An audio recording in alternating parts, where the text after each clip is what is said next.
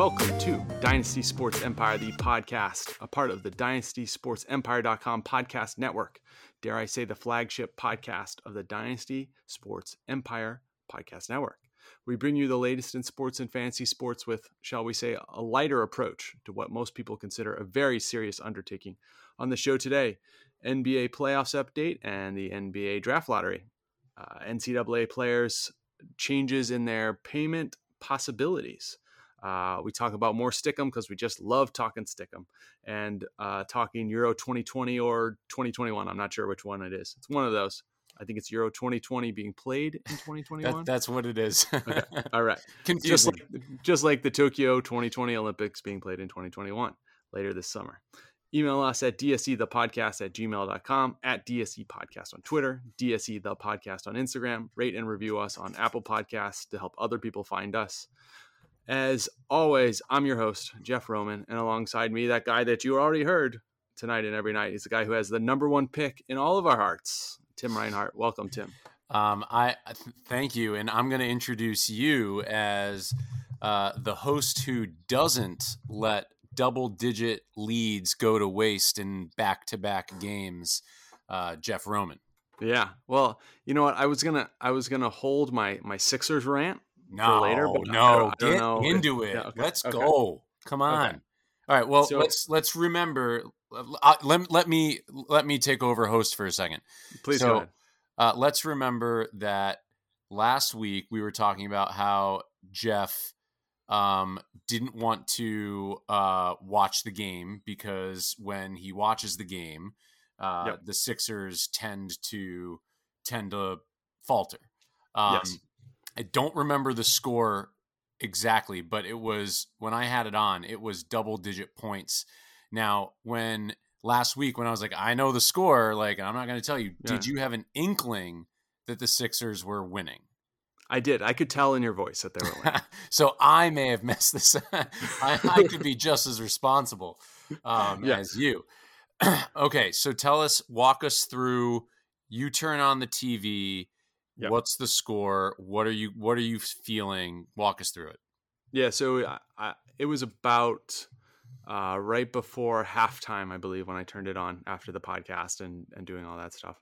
And the Sixers were up 20 points. And I was like, okay, this is pretty good, not having watched any of it. But the crowd was like weirdly dead. And so I could tell that it used to be more than 20 points. And the energy level from Atlanta was a lot more going into halftime than the Sixers. Sixers just basically just willing the clock to run out already, right, at halftime. So that, to me, I was already doing the thing where I like start subtracting the score and then thinking about how many trips it'll take down the floor for them to catch up. Oh, it's 15, 5 trips down the floor. They'll probably be even. Right. Yeah. Just getting that kind of like negative mental math. Pessimism. Yeah. Yep. Yeah. So that was game number 5. It was 5, right? Yeah. That was game number 5 last week. So they blew that one. So that was game 4 and game 5. They both blew. Well, and hold on that one. So later that night, you texted me something like, see what happens when I start watching, or something. It was something to that effect. And I hadn't seen the score. I like just assumed that the Sixers had won, and you were like referencing the fact that you didn't watch the bulk of the game. And then it was later, like right before I went to sleep, I don't remember why I went on the ESPN app, but like the lead story was like Sixers blowed second 20-point lead in as many games. That was my first. I was like, oh no, this is not a good situation for Jeff. Yeah. So I did turn it on when they were up 20, and then, resultingly they were minus 25 at that point after I started watching. So it was excruciating. Game 6 was excruciating, but they found a way to win at the end. Game 7 was equally as excruciating. I was pacing around trying to half do dishes and watch the game at the same time. Yeah, that's like, you got to keep yourself occupied. Otherwise you're not going to have fingers anymore, right? Like you're just going to bite your nails like crazy. Yeah. Yeah. So if you give me a little runway, I'll go on my Sixers. Yeah, rant all right, here. do it. You get it going. Yeah. Okay. So the Sixers, number 1 seed, obviously great regular season. They are a regular season team as constructed. So let me go through kind of there's probably 4 big things, right? There are 3 big stars, highest paid players, and their coach, right? Let's start with the coach because I'm still mulling over this a little bit. Yeah, and this has been news up here too because of his connection to Boston. Right.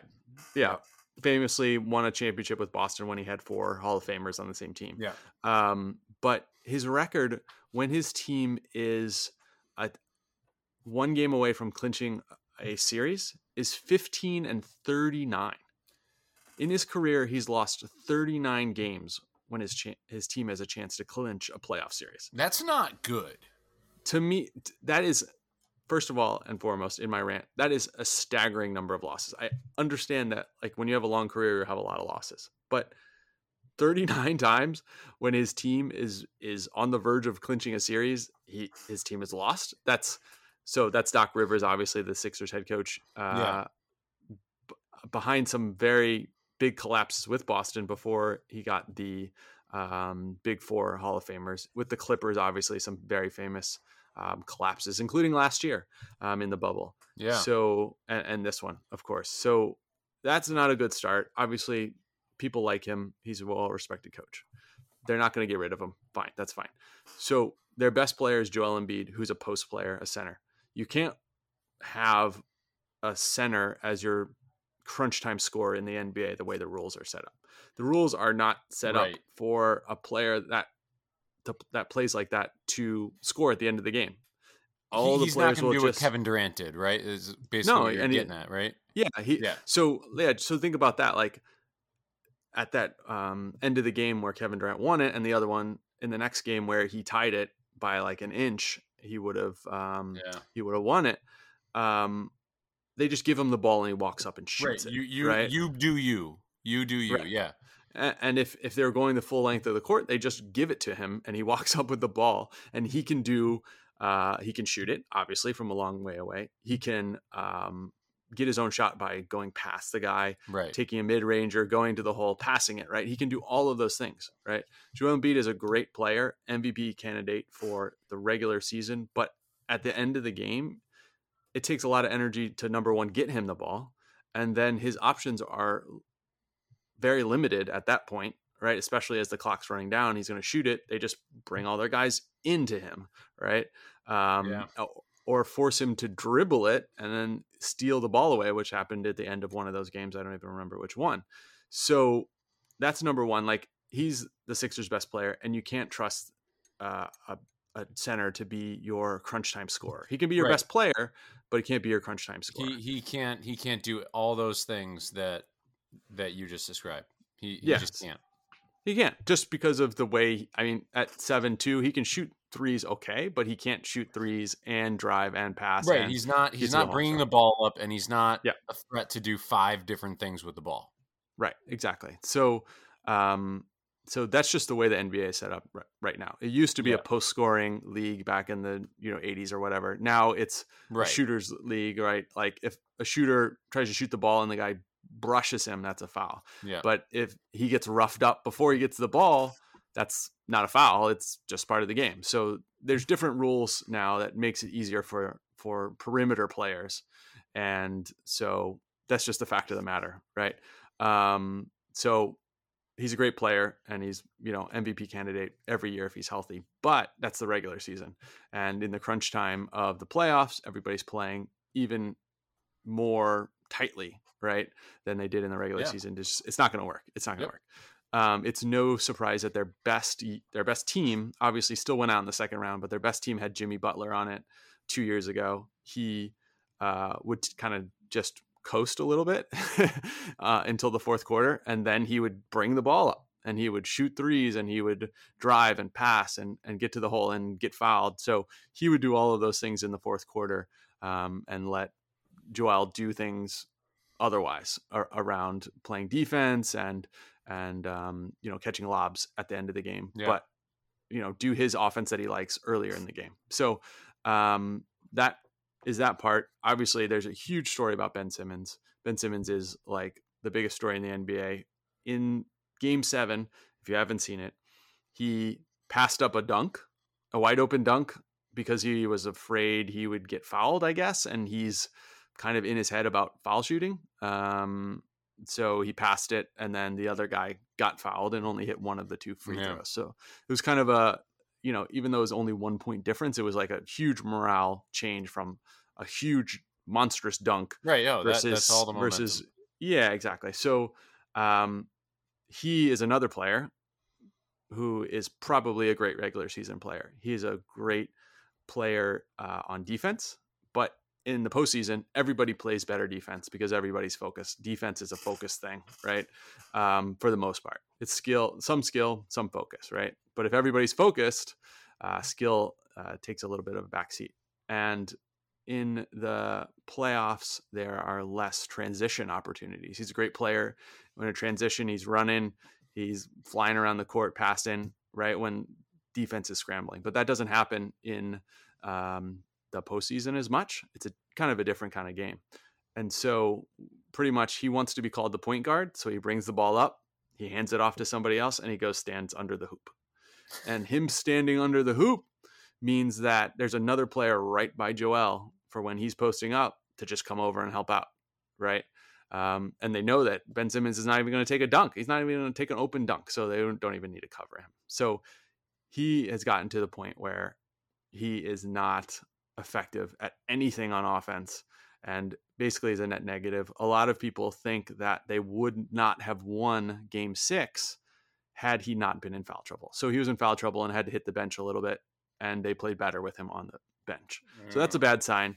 He's on a max contract, 35 million or whatever. For like 4 more years, right? For like 4 more years. So first things first, they have to trade him. He needs a change of scenery. It's over here for him, here being Philadelphia. So, I think his value is probably at the lowest, but I think they'll be able to get some reasonable value for him around the league, at least one team. He's not a team like, he's not a player like, say, Durant. Durant's cheating, but Durant would fit on any team. Any team could say, yeah, we could use a player like that, right? We could use a player that can shoot and pass, and right. He's probably the best player in the NBA right now, right? Right. Yeah. Well, not speaking directly to him, but like that kind of type of player, right? A player who shoots and passes and stuff, right? But Ben Simmons is a very unique player in that you have to have the right situation, and the Sixers need to take back the right player, right? They need to take back a player who can shoot. They need to take back a player who would help them win now, because they can't take back draft picks. Because Joel Embiid will say, well, I'm 28. Why are we taking back 2025 first rounders for? Yep. So that'll be a problem. So, that is what it is. They got to trade him. That's it.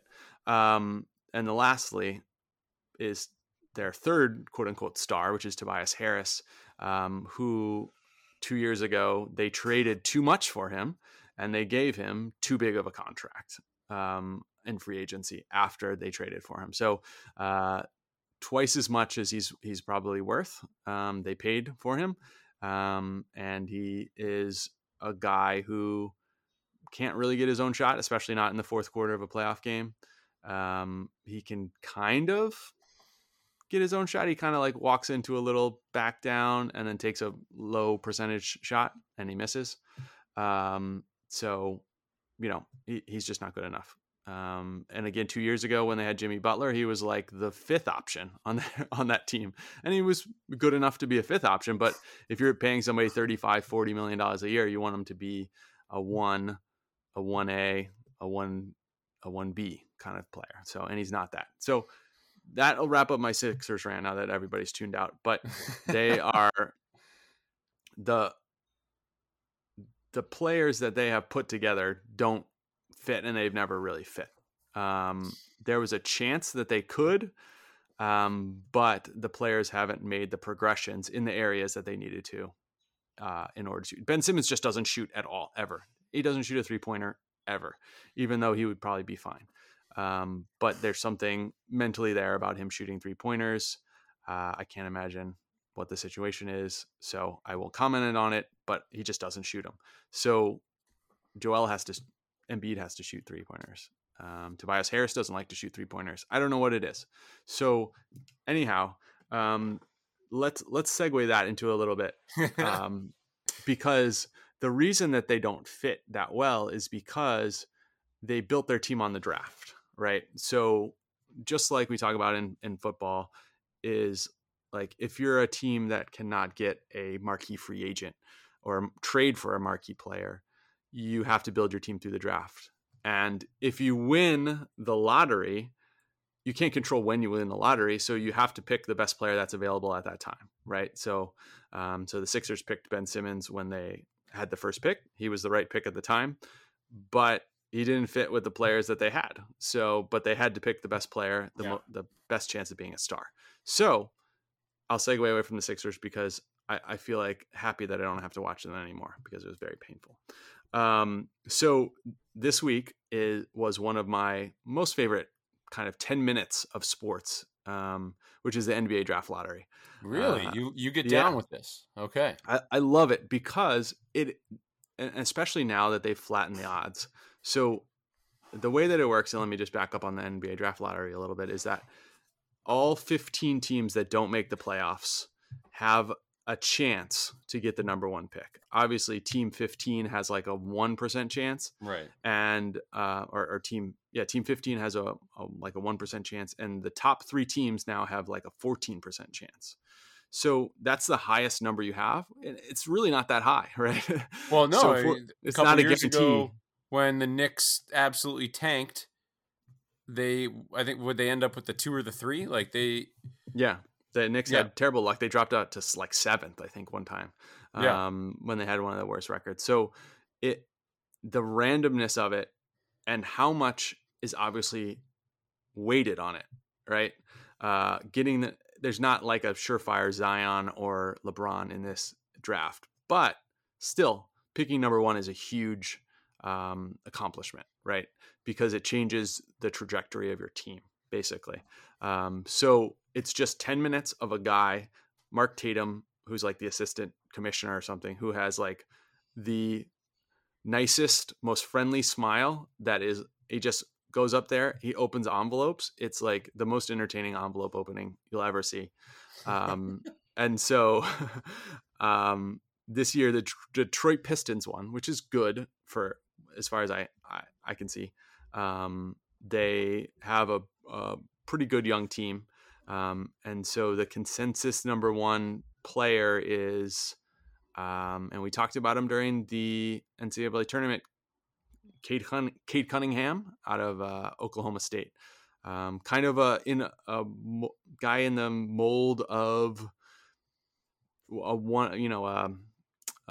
poor man's Durant, right? So I don't think there's a big star here, but he's kind of a player that is like Chris Middleton on the Bucks.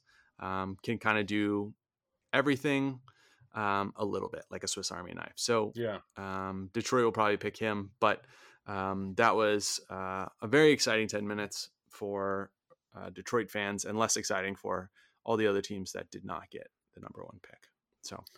So you didn't watch. I didn't even know it was happening until the next day when I heard that they got Detroit got the number 1 pick. I was like, oh, that was yesterday. Cool. Yeah. So we are cut from different cloth on that one. Well, and I got into it because when the Sixers were tanking, that was the hugest point of the season. Do they, after all of this losing through the season, do they get the number 1 pick? Do you cash in on it? Yeah. Yes, exactly. So there's some local podcasts, the Rights to Ricky Sanchez, for example, who would have a giant party for the lottery, right? They filled out Xfinity Live, which is like a huge bar place near the stadiums, just full of people waiting for them to read off the names of the teams. So when you're a bad team, that's exactly what your whole season is for. Yeah. Is that draft lottery. So I enjoy that quite thoroughly. And so congratulations to Detroit for the number 1 pick, the Pistons. Now, do you think any of that is fixed by the NBA at all? Are you of that conspiracy theory mindset? So I don't think it is now. I think that they make a very big effort, that it is covered heavily enough and vetted. I think like Ernst & Young vets it and stuff like that. But however, back in the day, like speaking of the Knicks, right? Patrick So Ewing. the Patrick Ewing one, where the strategy was they would roll this lottery tumbler thing that looked like it, it's from the local Bingo club, right? Yeah. yeah, the local bingo club, right? And a bunch of envelopes in it. And the commissioner would put his hand in and pick out a thing and read off who had the number one pick. I mean, to me, that is preposterous. But so the conspiracy theory about, and this is the one that I believe, is that they froze the Knicks envelope. So it was ice cold. Yeah. So the commissioner puts his hand in, feels around, and finds one that's freezing and takes it out. That's so good. So, and so, ta-da!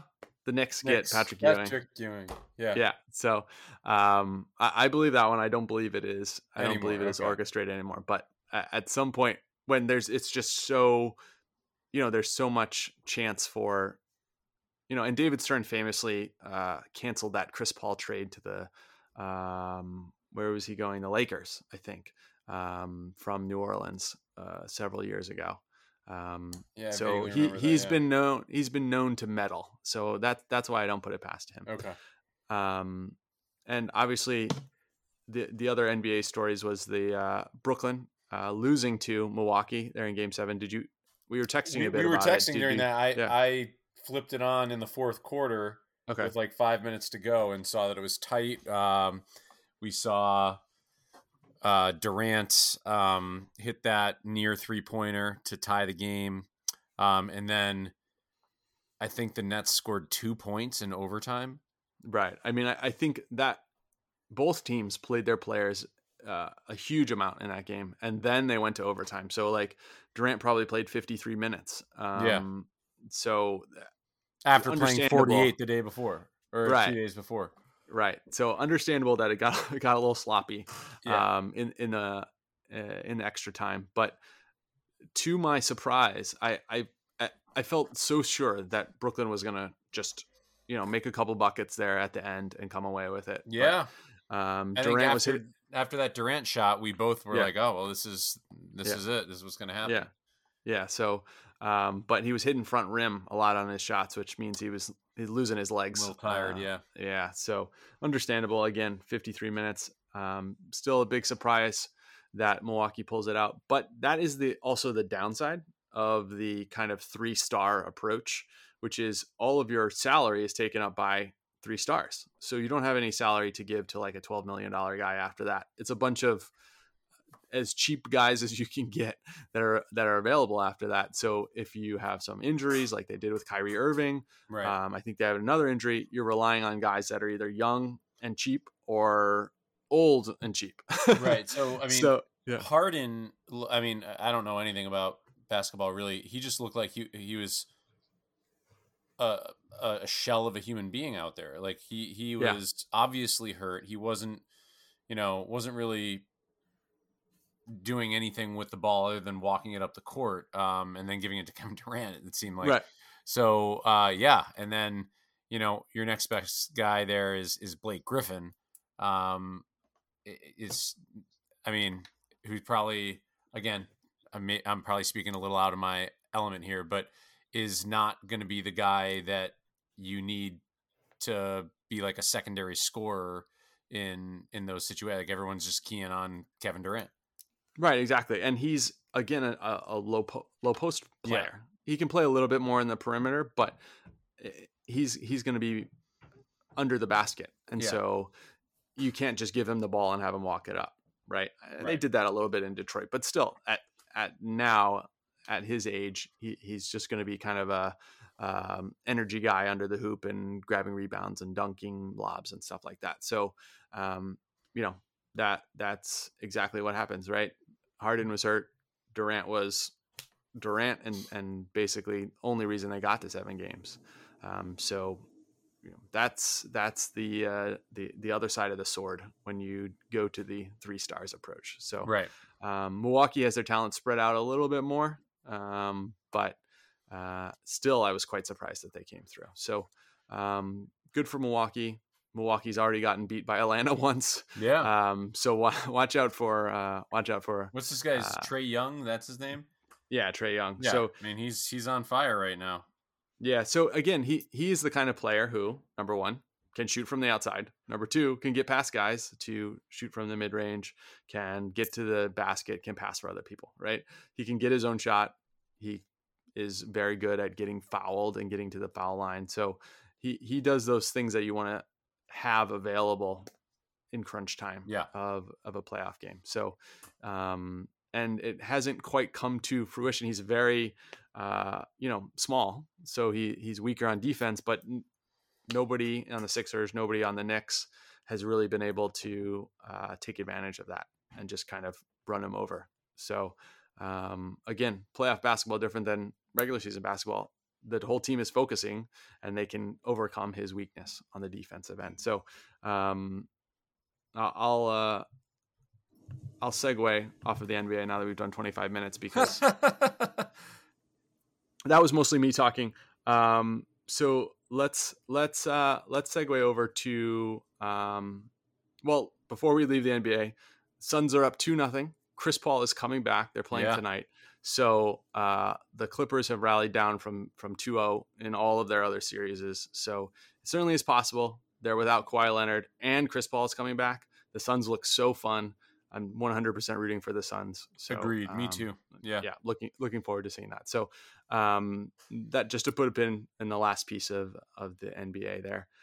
So did you see this Supreme Court ruling? Of course, it's right. This week it's right up the alley we were talking about last week about player, a bit different, but player compensations. And I think we talked about, so basically the gist of it, as I understand it, is that that players can no longer be restricted from benefiting from their likeness being used. Is that what I'm understanding?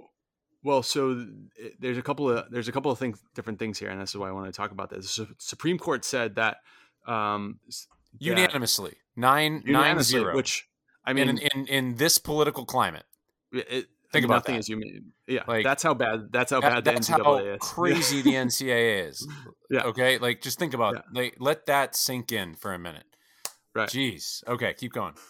So they basically said that student athletes, their fictitious name for athletes, right?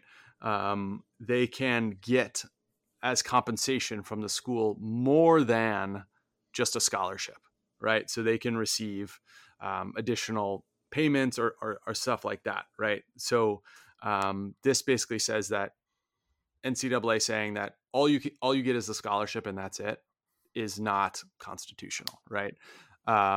So that comes alongside at the similar time with I'm looking for the number here, but there are at least 7 states that are allowing student athletes to benefit from their name, image, and likeness.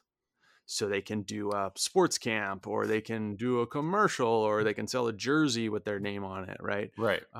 So that's 7 states, one including Alabama, which is big, obviously, for the University of Alabama and Auburn, I guess, to recruit students there who know that they want to be able to make money off of being a college athlete. So those are the 2 parts to it. One was by the Supreme Court, others were states at the time. And that's going to be, that's going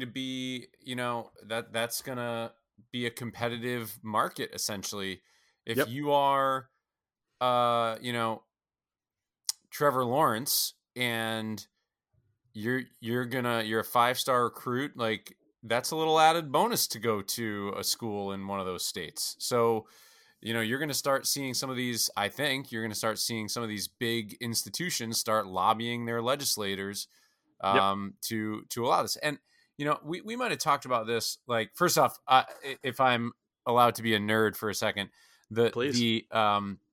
apparently in the opinion, Justice Kavanaugh wrote a concurring opinion, and in it he wrote, "The NCAA is not above the law. the NCAA couches its arguments for not paying student athletes in innocuous labels, but the labels cannot disguise the reality. The NCAA's business model would be flatly illegal in almost any other industry in America. That's some pretty like damning critiques there. Yeah. Did you and the next part I actually quite liked. I don't know if you have that in front of you. I don't know. All of the restaurants in a region cannot come together to cut cooks' wages on the theory that customers prefer to eat food from low-paid cooks. Right. Yeah. It's when you put it that way, right? Which is a bit. Is that from the Gorsuch opinion or from the concurring? Concurring. Okay, yeah, that was from Kavanaugh. Yeah. Like when you, that's a bit of like hyperbole, but that's that's what's happening. Yes. You know, like it's astounding that this went on for so long. And I think we might have talked about this. Like I can remember playing, I don't remember the name of it, but I can remember playing a game on Super Nintendo. I'm sorry, Nintendo 64. So this is like when I'm in high school probably. And it was an NCAA basketball game, and all the guys on it was 1998 because I was still rooting for I was still into rooting for Duke back then. And everybody, it was like Elton Brand, Corey Maggette, Steve Avery. It was like all the guys, they same skin tone, same number, same skill set, same everything. It was obviously those people, only it was like, I think Elton Brand was 33. I don't know if he was, but let's say he was. It was number 33. But obviously it's Elton Brand. So it's amazing that what was it like? What was the guy? It was a guy from UCLA who was driving the charge on this one for a while. Ed O'Bannon, is that his name? Yeah. Mm-hmm. Yeah. Yep. So and he did he have a twin brother or a younger brother that also played for them? There was another. He had a younger brother. Yeah. So it's been a long time coming that this has happened, or this has been going on, and it's amazing that it's taken this long for something like this to happen. But I'm glad that it did. Yep. It should. It's common sense too. So I don't usually like making that argument because obviously someone can disagree, and that doesn't mean that they're irrational. I get that.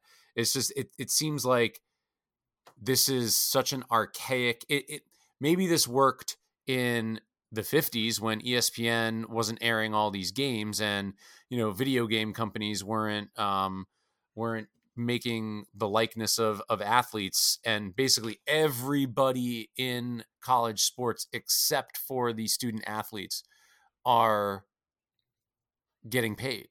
Yep. And these guys aren't. These people aren't. I mean, and say and it's not just a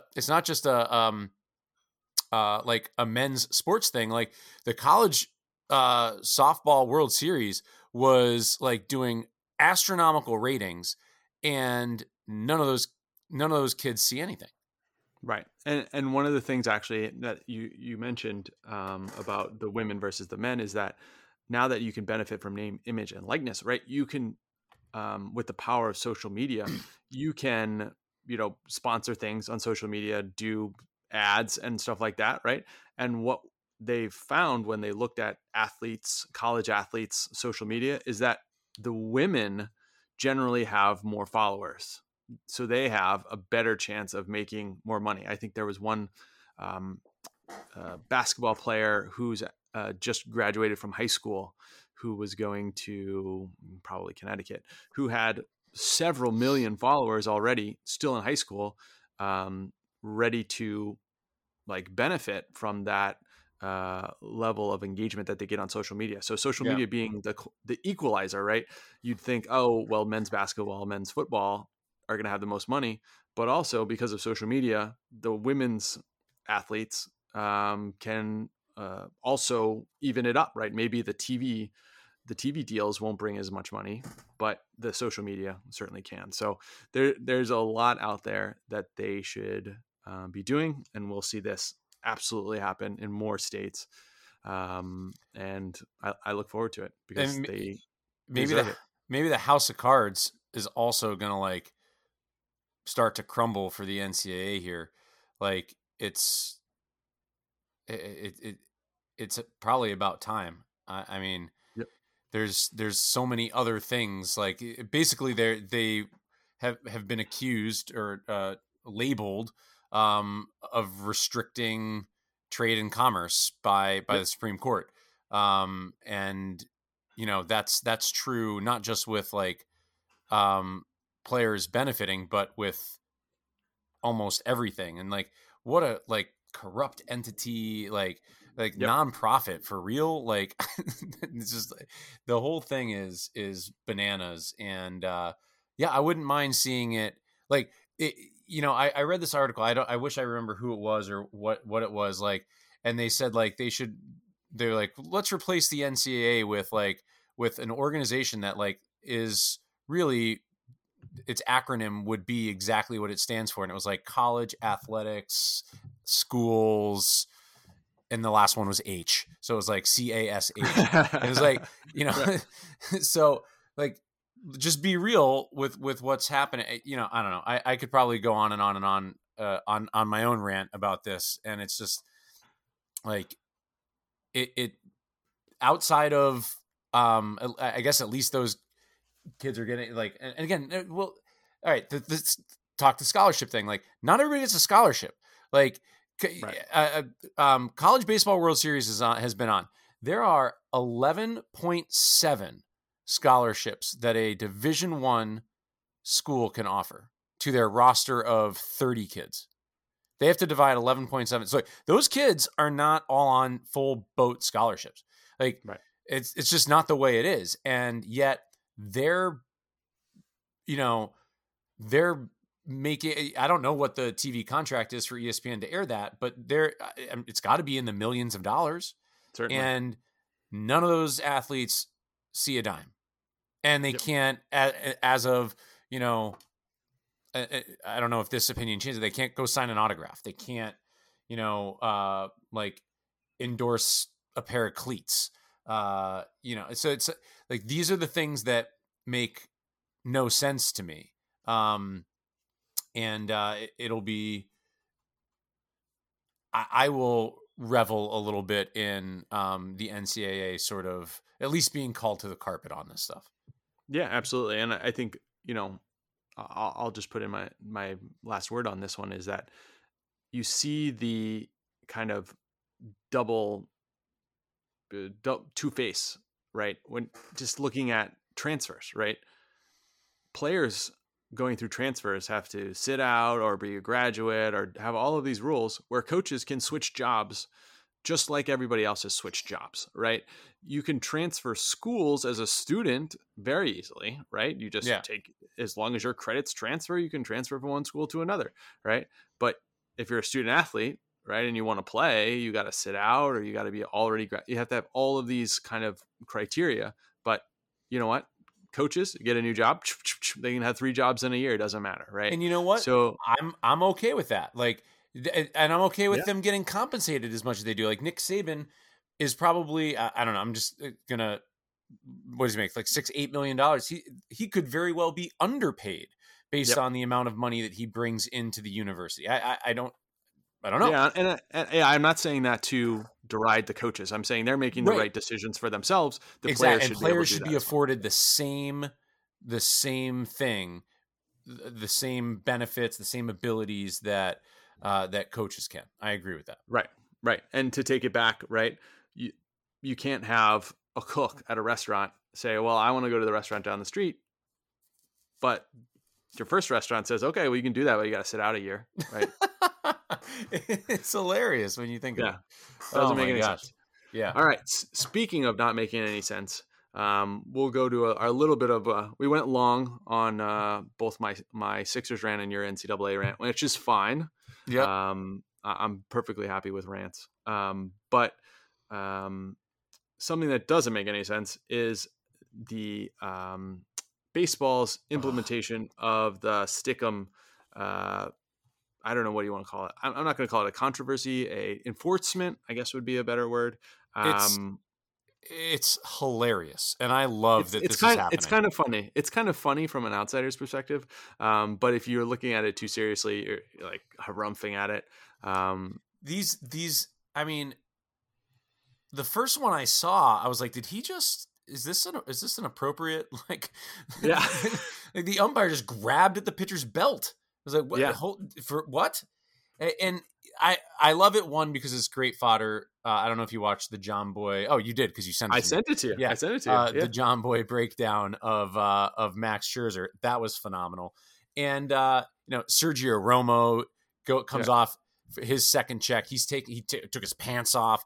And it's like, what, the thing about this to me is like, okay, so John Boy, who's like a guy, who I don't know, conspiracy theory, he might like have access to like different camera angle. I wouldn't be surprised if like he's in cahoots with MLB because it gets them publicity. But like, nevertheless, he's able to find the stuff on these guys. Like when Yu Darvish had it in his glove, it took John Boy 5 minutes to zoom in on his glove and figure it out. Like, you're telling me that MLB can't do that? We have to do like these checks that are more invasive than a TSA security check.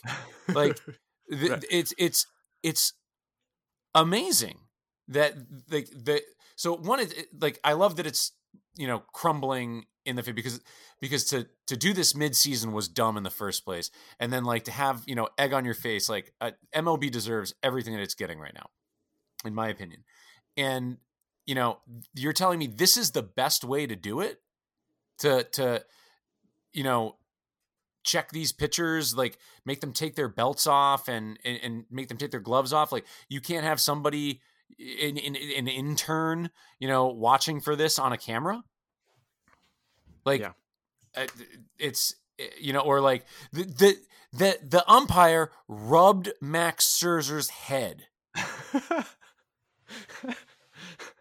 Right? Like, you're laughing because it's hilarious.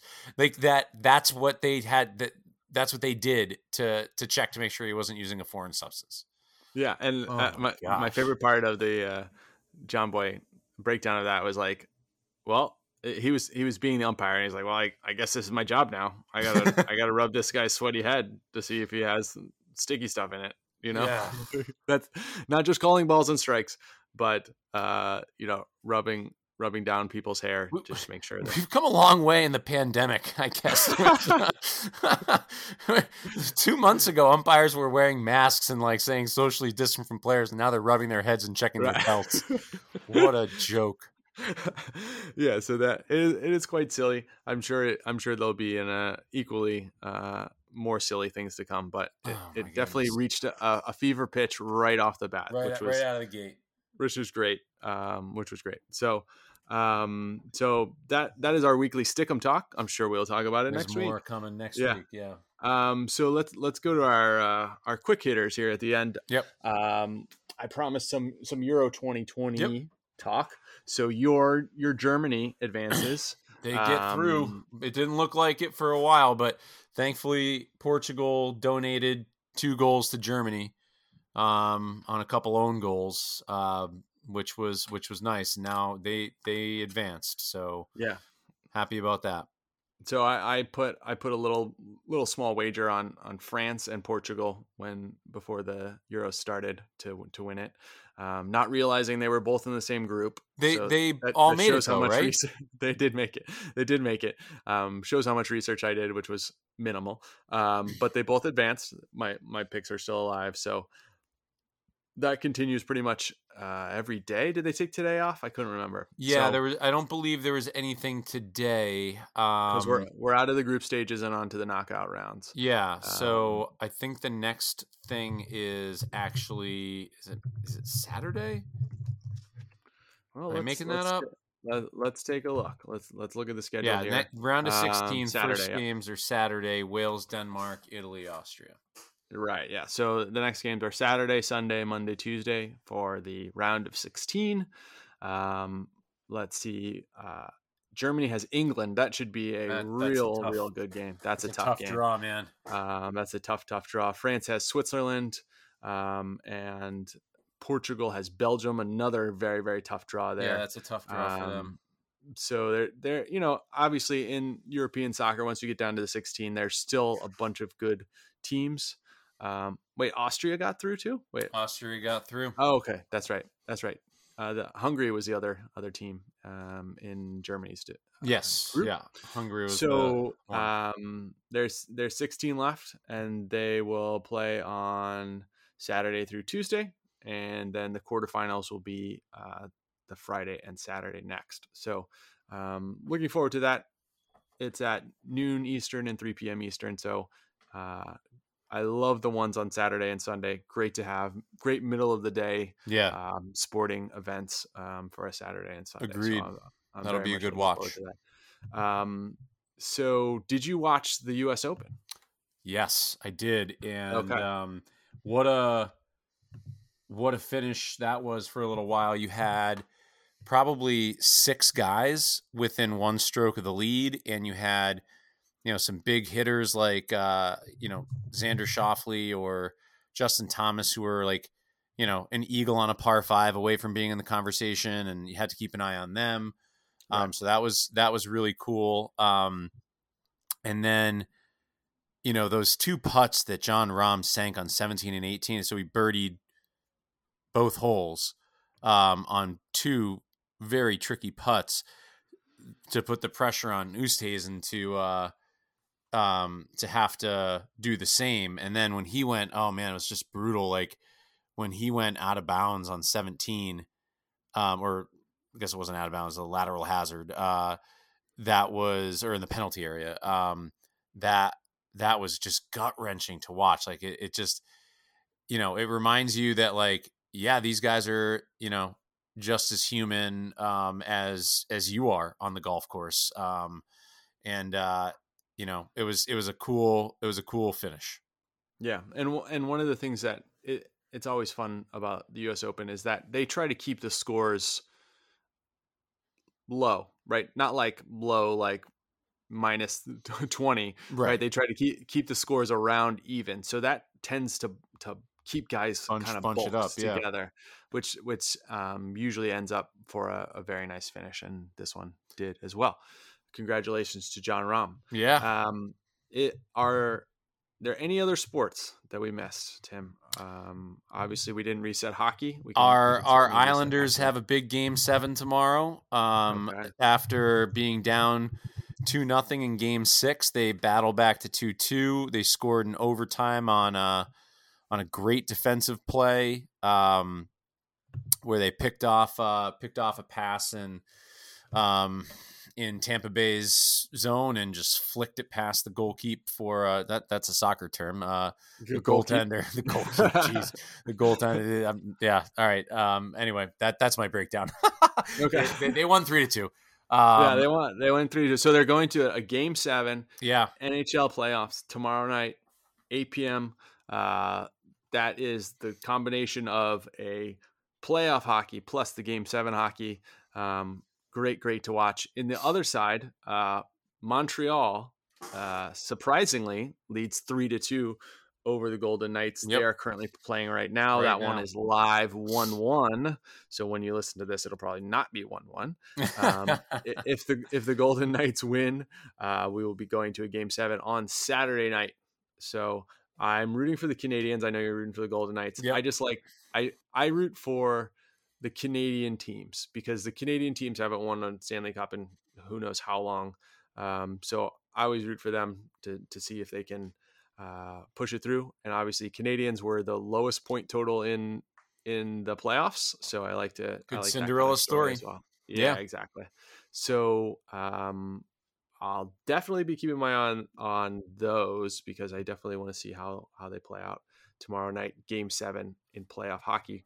What are you keeping your eye on this week, buddy? Oh, so that's what I was going to say, keeping my eye on the Islanders, but I will go astronomy on you and say that I'm keeping my eye out on this supermoon that is that should be out right now. So really? Go give that go give that a look when you're not going to be there when you hear this podcast, but it lasts another night, right? Or is it just one night? Tonight is the technical full moon night, but it still should be pretty big, and as long as you're in a place where it's not overcast, should be able to see it tomorrow too.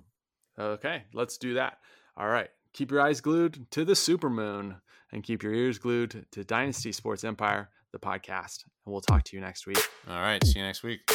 You nailed that finish, man. You got that I did one. I did nail that one. That one was great. So it's a full moon and a supermoon. Is that what you're saying? I think in like italics, underline, bold, that a supermoon has to be like, it's a type of full moon. So I think it's a full moon at the point where the moon is closest to the Earth in its orbit. Yep, got it. And just a quick Googling, a strawberry moon, apparently. Yeah, so apparently I believe that means when it comes up above the horizon initially, the way that the sun reflects off of it is going to give it like a pinkish, reddish tint. Strawberry supermoon. Yeah. I'm definitely going to try it. Yeah, check it out.